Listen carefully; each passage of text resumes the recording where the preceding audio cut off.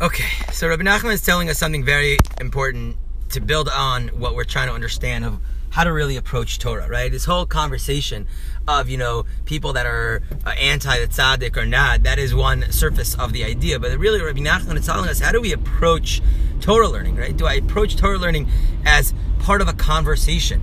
So the Midrash, I think it's a Gemara, or it's a very famous Chazal that tells us this idea that that Moshe Rabbeinu learned the Torah from Hashem, and then Moshe Rabbeinu came and sat in front of Aaron HaKohen, his brother, and taught all the Torah to Aaron, his brother, and then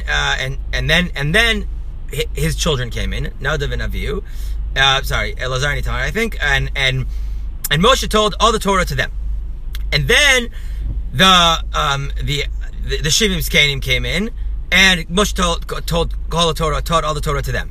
And then all of Am Yisrael, Moshe taught all the Torah to them. And then Moshe stepped aside, and Aaron repeated everything that he heard already 4 times over. And then the sons, and then the Zkanim, and then Am Yisrael, right? And then Am Yisrael, what happened to Am Yisrael, right? Am Yisrael heard it from Moshe, heard it from Aaron, heard it from Aaron's sons, heard it from the Zkanim, and now Am Yisrael are telling it to each other. And the Midrash is very clear that Am Yisrael is forever telling Torah to each other. The whole conversation we have of Torah, what we're trying to do now of talking out Reb Nachman, is part of Matan Torah. This is part of the goal of everything that the Torah was given. Torah Sheba'al Peh, the ability for us to continue and speaking Torah to each other, is phenomenal. The question is, are you part of that goal? Is that what you're trying to do in the world? Are you trying to be part of the conversation or not? And Reb Nachman says, when a person learns from this mindset of being part of the conversation, when he hears something from a great tzaddik, right, and he says, wow, this is amazing, and he really wants to understand, live his life, whether it's in halacha, whether it's in hashkafa, whether it's in machshava, based on this tzaddik, based on the Torah that this tzaddik brought to the world, he becomes one with the tzaddik. He is now bringing forth the light of this tzaddik to the world, right? So there's a beautiful idea that the tzaddikim, they don't die, Chazal say. Siftotav dovevot bakever. Where are they living? They're living through their ideas. They're living through their Torah, right? This idea needed to come down to the world. It accumulated itself in a person, right? This idea, let's call it Likutim Mara, needed to come down to the world. It chose a body called Reb Nachman. Then it brought then this person, Reb Nachman, brought that light to the world. And now that person left, but the idea is still here. The idea that he brought down to the world. He is his book. He is, right? And that's why in the Chassidish world we say, oh, there's the Noam Elimelech. That wasn't his name. That was his book's name, right?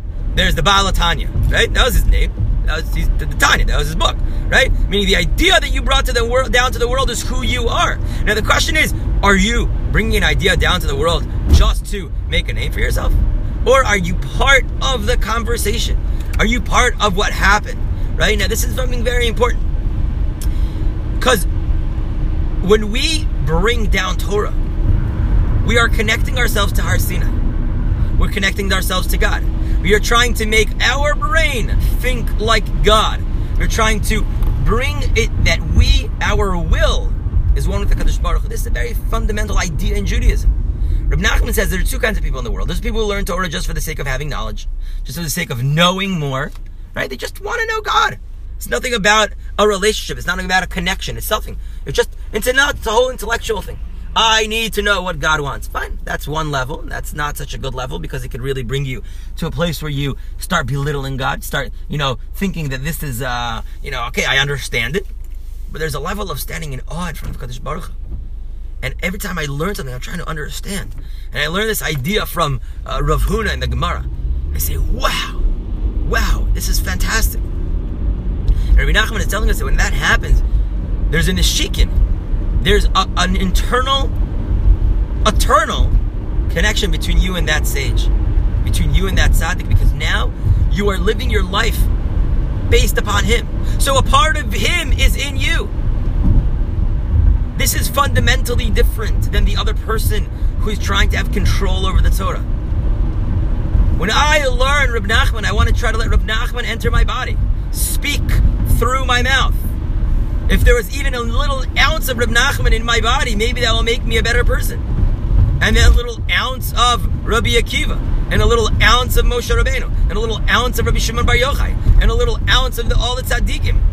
And through that, I transform myself. But if I think that I am the beginning of the sentence and the end of the sentence, I'm so full of myself, there's no room for anybody to enter. And that's the opposite of what Reb Nachman is telling us to do. We can bring the tzaddikim's life into this world, into our body, through learning their Torah and not trying to take control over their Torah.